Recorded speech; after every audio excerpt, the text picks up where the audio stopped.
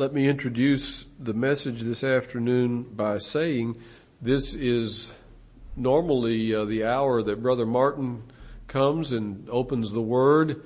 He, of course, is sick and has been for several days. I think he's making improvement, and we can thank the Lord for that. Continue to pray for him and his family and all that we know who need the Lord's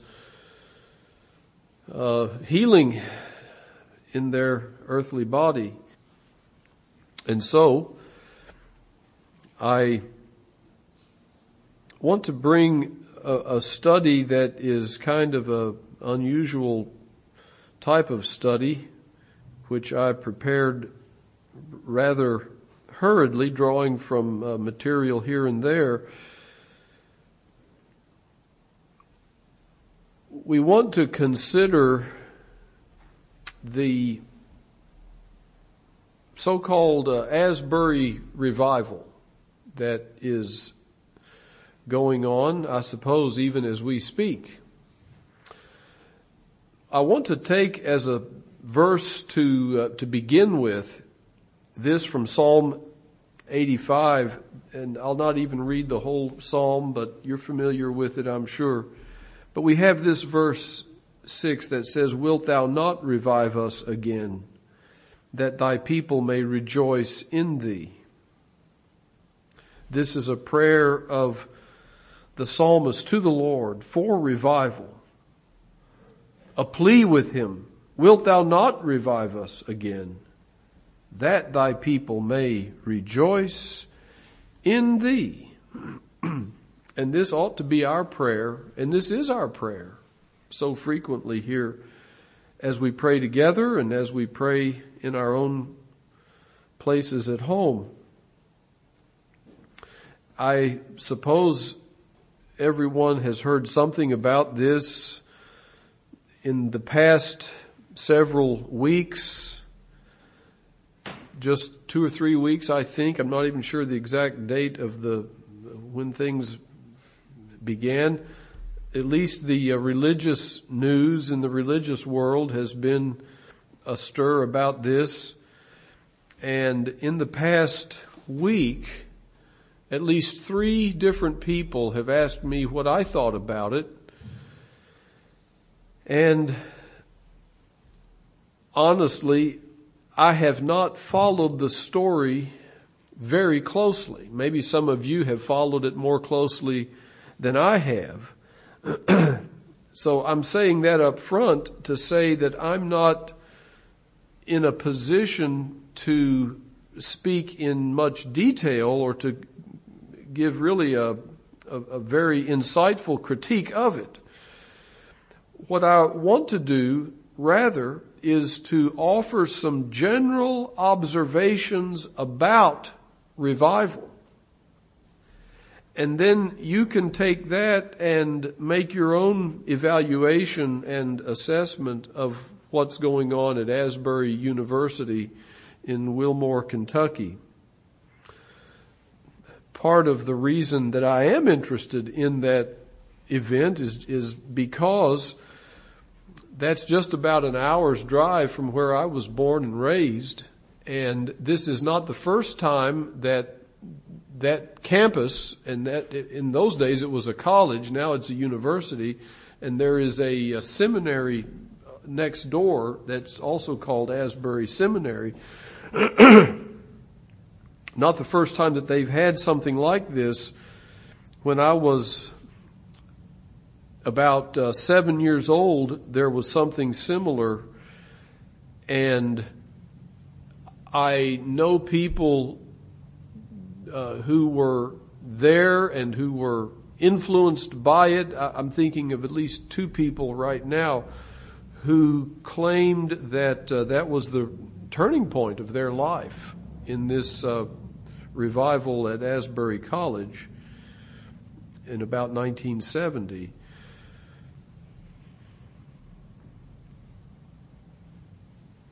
But we always want to deal with the genuine so that we can discern what may be counterfeit.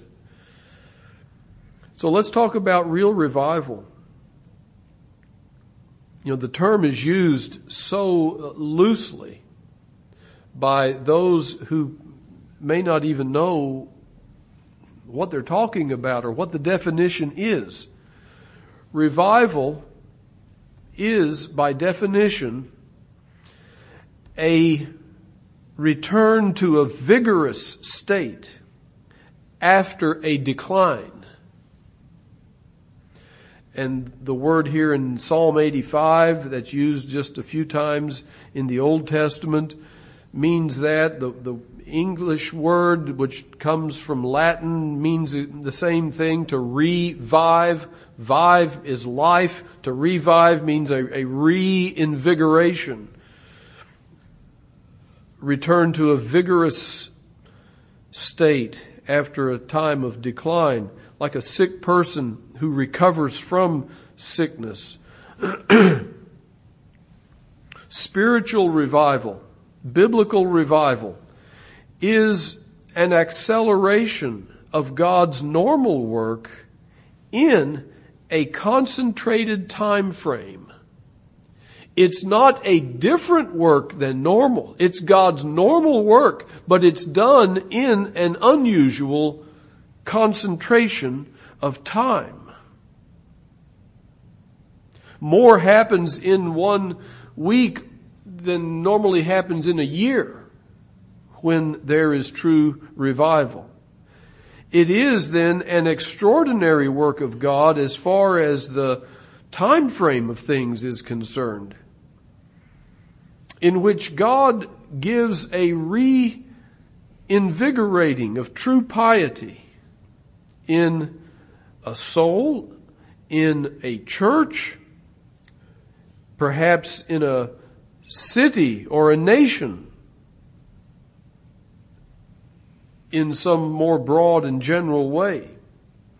It is a fresh infusion of spiritual life and energy. Revival is a visitation from God that rekindles hearts that have grown cold. It has been described as the sudden cloudburst that brings relief from drought upon the parched earth. It's a awakening from sleep. It's the brightness of noonday after the darkness of night. When you read of revivals in the Old Testament, and we have several examples of those, especially in the nation of Israel during the period of the kings, when in the kingdom of Judah in particular, there were about 3 phases of revival under good kings, when there was a restoration spiritually of that worship of the Lord that had been lost or that had deteriorated under bad kings. That's a biblical model of revival. And of course we have on the day of Pentecost what we might think of as a revival, an extraordinary manifestation of the power of God upon many people simultaneously in a concentrated period of time. And of course then it was the outpouring of the Holy Spirit, a very unique situation in some ways there on the day of Pentecost. We have testimonies throughout church history of genuine revivals. We should also understand, as far as just defining revival, that it is an imperfect work. There are always excesses, oftentimes of the emotional sort. Jonathan Edwards had to deal with that in the First Great Awakening, and he wrote about it and addressed it. Revival is an imperfect work in that there are always false professions mixed among the true. Revival meets with trouble both from enemies who say it's nothing but enthusiasm. That's the old term that old-timers would use against it. And revival meets with trouble from more friendly quarters of those who go to excesses of emotion or even action. And so revival is temporary by definition. It is not a permanent state. It is the return to a healthier condition for a period of time. Now, it is vital that we discern true revival from false, the genuine from the counterfeit. And as we look at the history of revival, we see clearly examples of the genuine and of the counterfeit. Some have called counterfeit revival revivalism. And I think that's a valid distinction to make. Mr. Spurgeon used the term revivalism to distinguish that which is false from true revival. Let me read you this quotation from 1882 that Mr. Spurgeon wrote.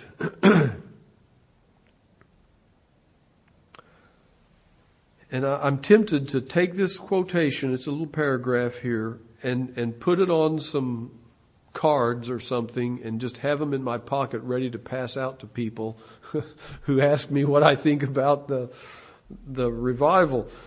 But I'm trying not to quite go that far here in the message. Just listen to Mr. Spurgeon. Sometimes we are inclined to think that a very great portion of modern revivalism has been more a curse than a blessing, because it has led thousands to a kind of peace before they have known their misery, restoring the prodigal to the Father's house and never making him say, "Father, I have sinned." In other words, there's no conviction of sin, no confession of sin, no repentance from sin. Spurgeon goes on, "How can he be healed who is not sick? Or he be satisfied with the bread of life who's not hungry?" The old-fashioned sense of sin is despised, and consequently a religion is constructed before the foundations are dug out. Let me interrupt again. The illustration is perfect there. It's the foolish man who builds the house without any foundation under it. Then he goes on. Everything in this age is shallow. Now this is 1882. Can you imagine what Spurgeon would say today? Everything in this age is shallow. Deep sea fishing is almost an extinct business so far as men's souls are concerned. The consequence is that men leap into religion and then leap out again. Unhumbled, they came to the church. Unhumbled, they remained in it. And unhumbled, they go from it. End quote. That's what Spurgeon observed from the religious excitements of his day that were called revival, that he says is only revivalism. And I don't think much has changed since 1882. Let me give you something from a more modern or a contemporary brother Bill Downing. he has this contrast between revival and revivalism, and I've shared this with you before, but it's worth repeating here in the study that we're doing here today. He says, revival is the sovereign work of God. Revivalism is the work of man. And the difference between the two could not be greater. True revival is when God breaks in upon us or upon a people. Revivalism is what men work up and conjure up. Revival is sent down from God. Revivalism is worked up by men. In revival, the God-ordained means have always been prevailing intercessory prayer and fervent gospel preaching. But in revivalism, the man-centered means have been to create religious excitement and the use of emotional stimuli. And, at the top of the list is music, undoubtedly, that whips people up into a frenzy and so on. Going on with Brother Downing's contrasts here. In revival, we have the preaching of the gospel and its related doctrines. In revivalism, there are special styles of preaching designed to create a given psychological atmosphere. Usually a lot of tear-jerking stories, and you have, Billy Sunday with his antics in the pulpit, acting like he's sliding into home plate from third base, and all this kind of shenanigans. Entertainment. Revivals may begin and continue without undue religious excitement. Undue religious excitement tends to corrupt true revival,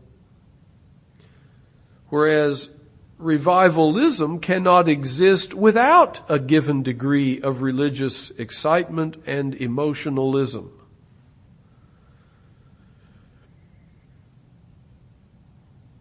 In revival, there's doctrinal preaching directed to the mind to reach the heart, conscience, and will.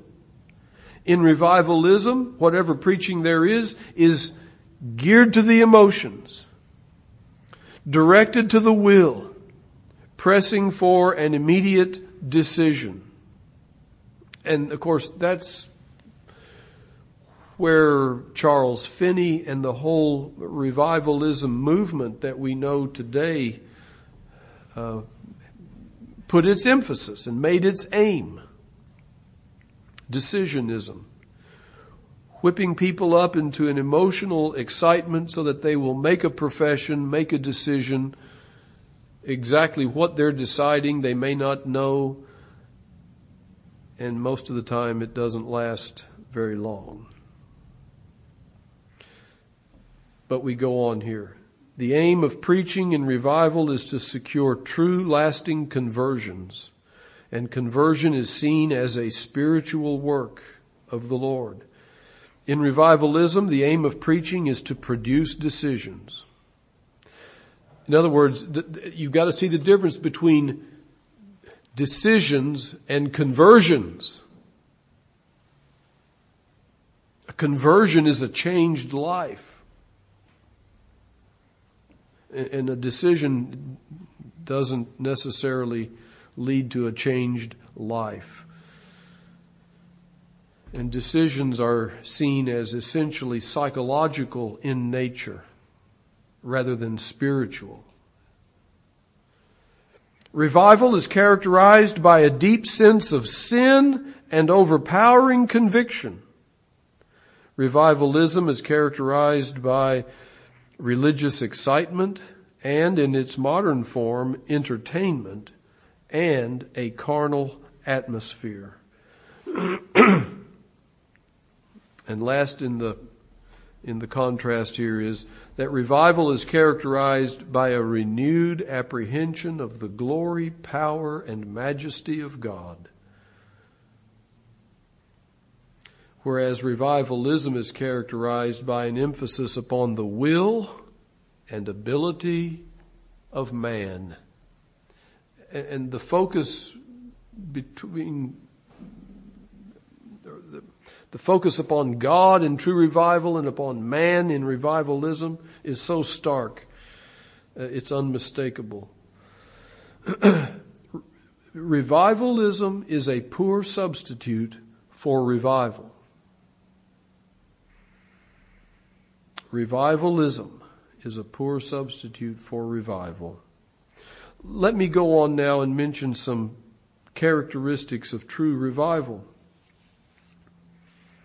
I'll mention 7 things. First, and some of this we just mentioned here, a heightened sense of the holiness of God and the sinfulness of man. A heightened sense of these realities. The fear of God as we are sinners before Him comes home to the heart.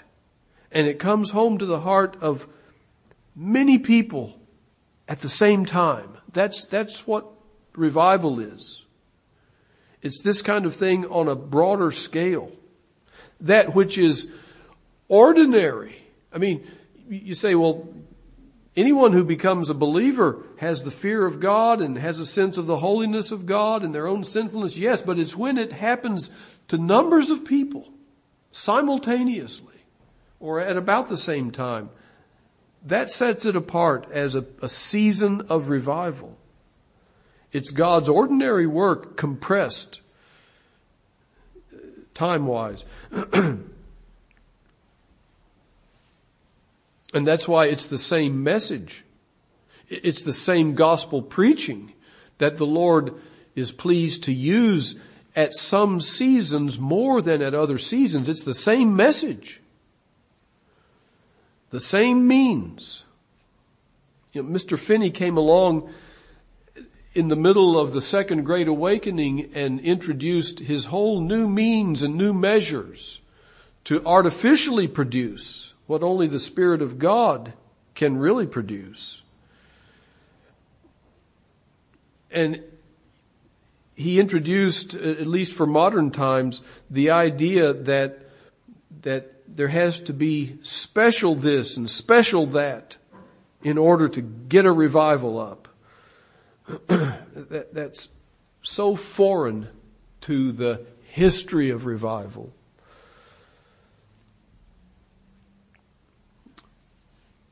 A second characteristic of real revival is hunger for the Word of God.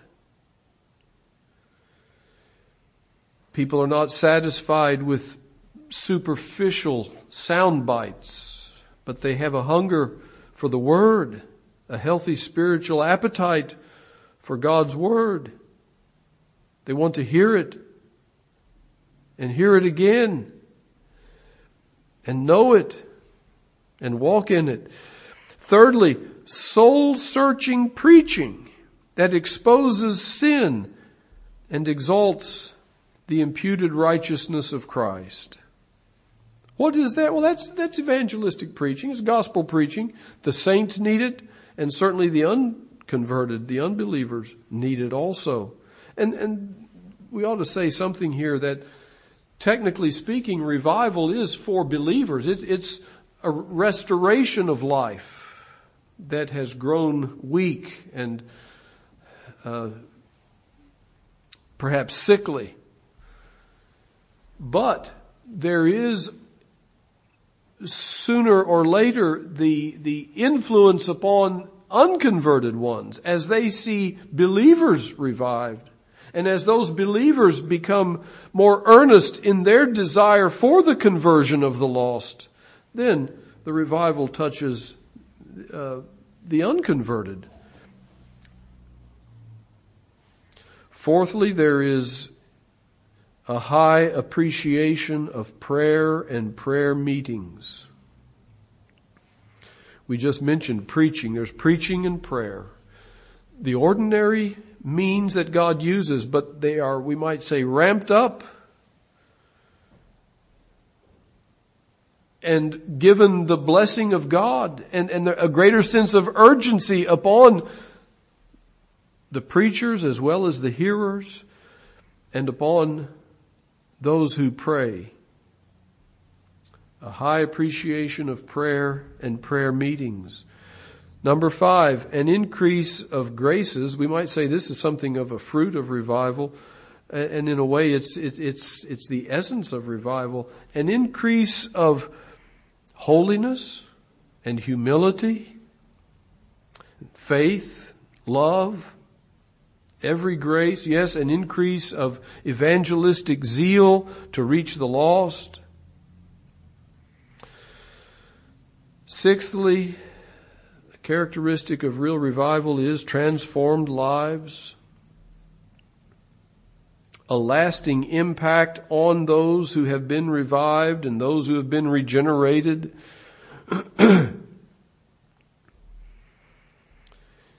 In other words, it's not just an emotional high that you get for an hour in a service, but it stays with you in the way that you live, the way that you think, the priorities by which you live.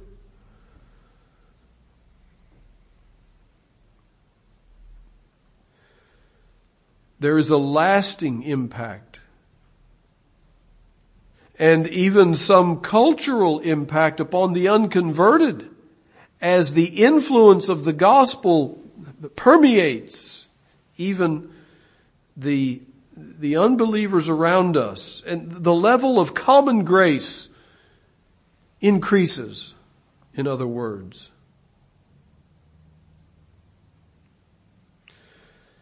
If there is a revival in which people's lives are not changed and transformed, and in which there's not at least some temporary effect upon the society around us, then it's not true revival in the historic sense and in the biblical sense. And last of all,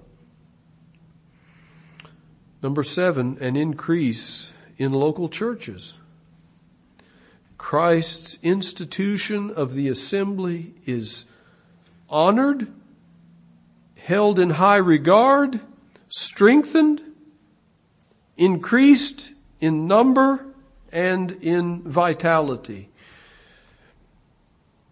These are at least some essential characteristics and vital signs of real revival.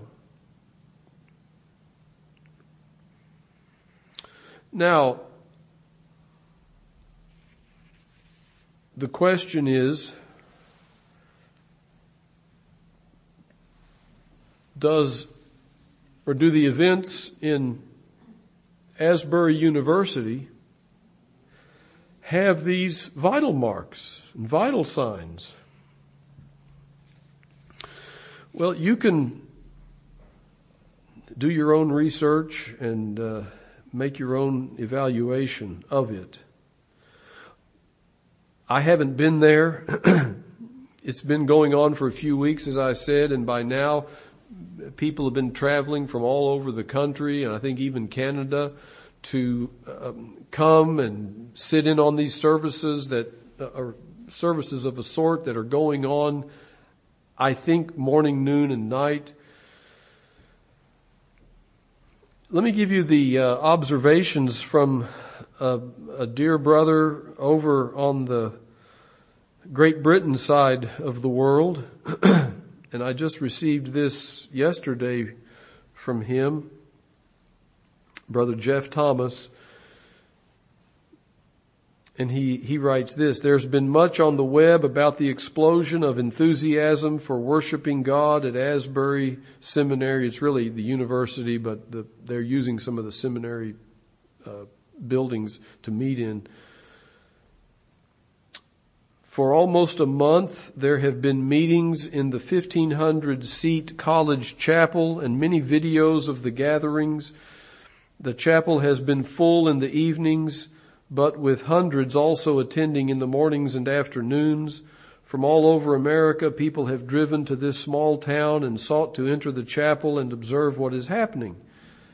They long that this be the foretaste of a great awakening. There have been other movements like this one in this college in the past 30 years. I'm not aware of any in that recently, but he says this one is being recorded live on many phone cameras, and fascinating scenes are sent into all the world. Nearly all who have attended have been impressed by the simplicity of the services and the numinous sense. I had to look up numinous. Numinous means a mysterious spiritual sense of the divine throughout the gatherings. Then he quotes the president of the seminary, a man named Timothy Tennant. He says this: despite the endless coverage in social media and the regular media, which is calling this a revival, I think it is wise to see this at the current phase as an awakening. So I'm not sure if he's really the president of the seminary or of the university, but whatever the case, he's closely involved there. So this gentleman, the president, is hesitant to call it a revival. In fact, he's refusing to call it a revival, though everyone else is. He prefers to call it an awakening. He says this: only if we see lasting transformation which shakes the comfortable foundations of the church and truly brings us all to a new and deeper place can we look back in hindsight and say, yes, this has been a revival. Well, there is at least some insight there on the part of President Tennant. But then to finish up Jeff Thomas's article here, he says, when I think of the total antipathy, that is, hatred, to confessional Christianity on every European campus, then to see pictures of hundreds of young people lost in wonder, love, and praise before the living God is very moving. I think of the student enthusiasm in Llanelli, which I'm probably not pronouncing that right. That's a city in Wales. In a week or two of evangelism in 1945. The war had just ended. What would the future be? What men would come from the student enthusiasm in Llanelli? The answer was John Thomas, Hugh Morgan, and the women they married, and I can't even pronounce their name, Eluned and Mary. There was also Ewan Davies, who had such an influence in Aberystwyth in Alfred Place Baptist Church, which is where Jeff pastored for over 50 years, and had influence over me, he says. Men and women like that formed the ethos of the evangelical movement of Wales for the next 70 years. Those young people came under the influence of Dr. Lloyd Jones, and they brought reformation and word-centered worship to Welsh churches. No doubt, in the 1940s, in Llanelli, there were some things in the activities of the students that were immature and embarrassing, but other aspects of it were from God.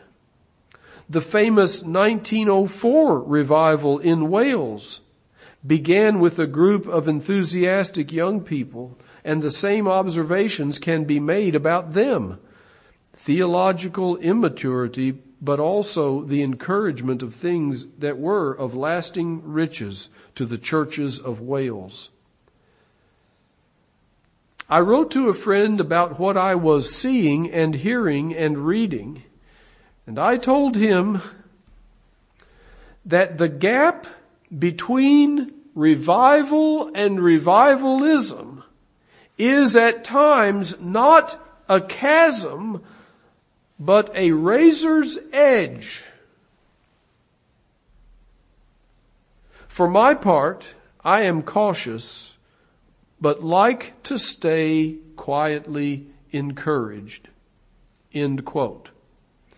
So here's a man whose perspective I respect, and he's trying to be as positive as he can be. Of course, this is a developing story, and that's part of why it may be premature to even say much about it here at this time. As I was preparing these notes last night, I got online and started doing a little more digging and trying to get some up-to-date, fresh information. And what I saw, I had to go back and change some things in my notes because my own opinion of things is kind of moving southward as developments continue on, and as even my knowledge of the developments continues to grow. So let me just give you my conclusions thus far. I see cause for encouragement in this.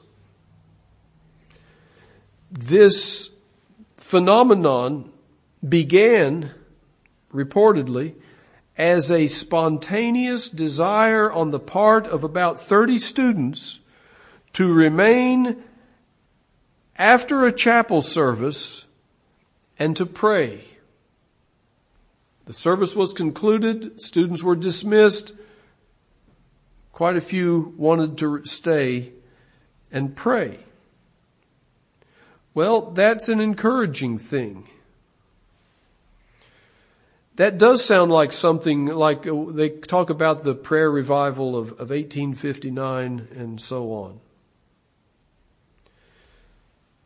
My question is, were these students longing for something more substantial than the undiscerning, flimsy, anti-biblical wokeness that their school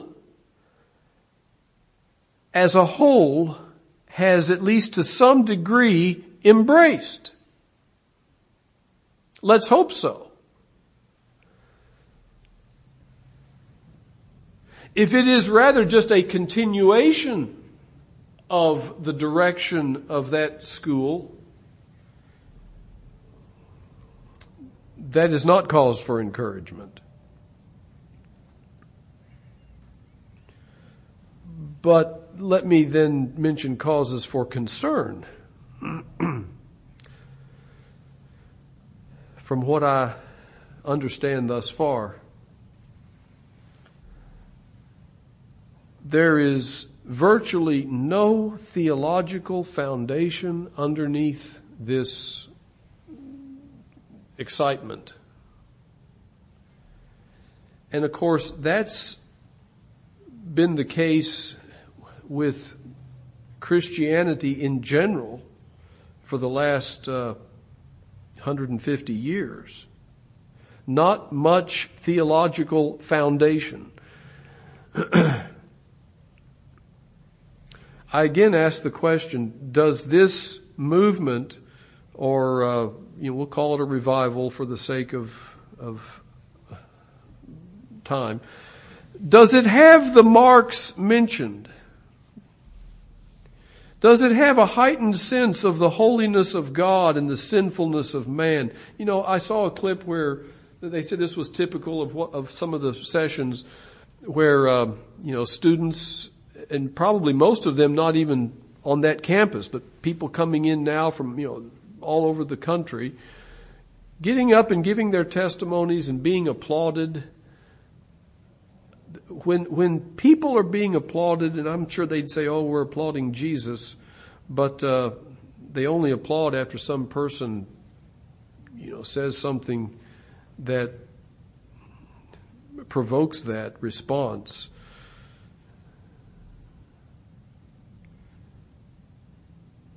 Do you suppose when Paul preached at Athens that they applauded him? Well, is there a heightened sense of the holiness of God and the fear of God? Is there a hunger for the Word of God and soul-searching preaching? Thus far, there doesn't seem to have been any preaching in this, from what I've been able to discern. It's mostly music and storytelling and personal storytelling.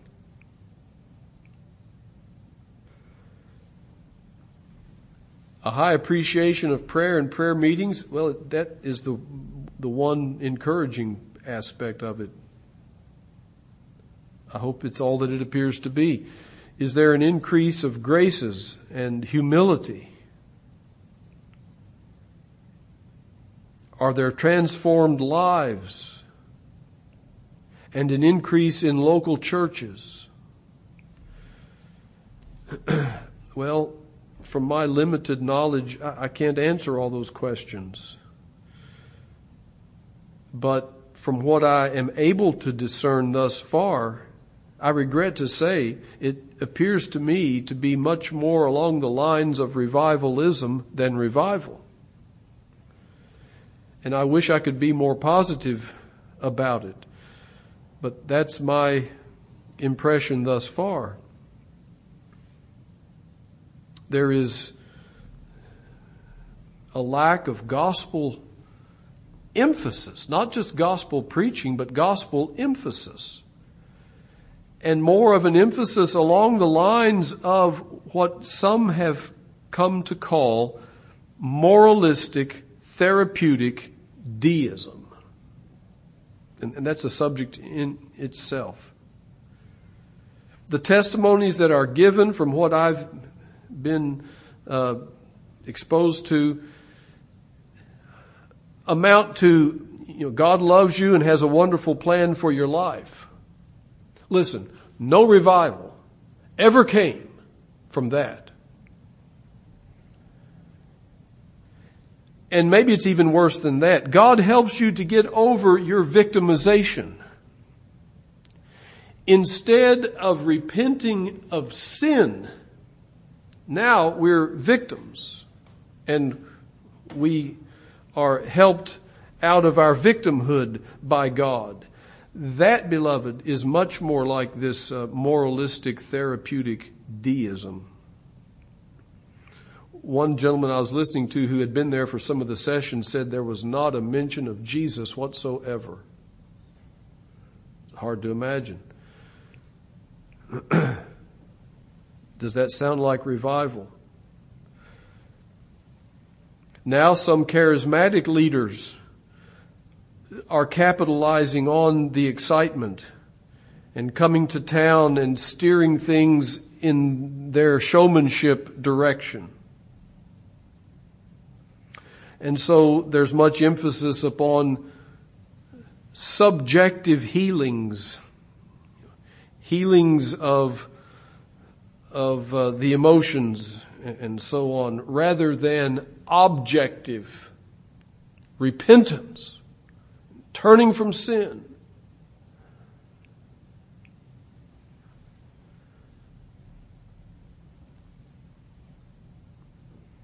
So the real issue, as I see it, is this: what will the lasting fruit be? Well, it's too early to say. Only time will tell. The Lord gave us that parable of the sower, and so we look at that parable in light of what's going on in Wilmore, Kentucky, and we say, is this the thorny ground springing up a little bit and the stony ground springing up a little bit with the seed that's there? Or is it really good ground that will bring forth fruit unto life everlasting?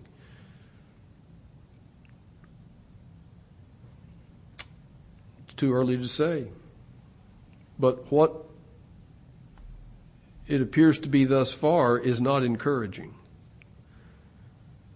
And I ask you this: what was the lasting fruit of the laughter revival? What was the lasting fruit of the Lakeland, Florida revival?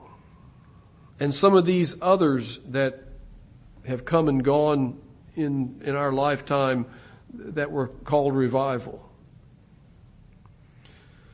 The lasting fruit seems to be mostly the discrediting of religion in general, which is not worthy of the name revival at all.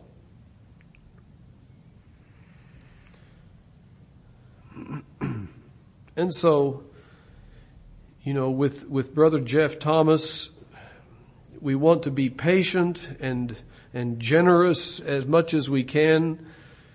At the same time, we must be discerning. And I do not doubt that there are some sincere seekers mixed in with a lot of thrill seekers, if we can call them that.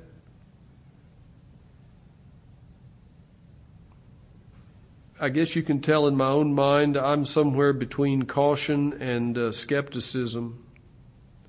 I see more cause for concern than for encouragement.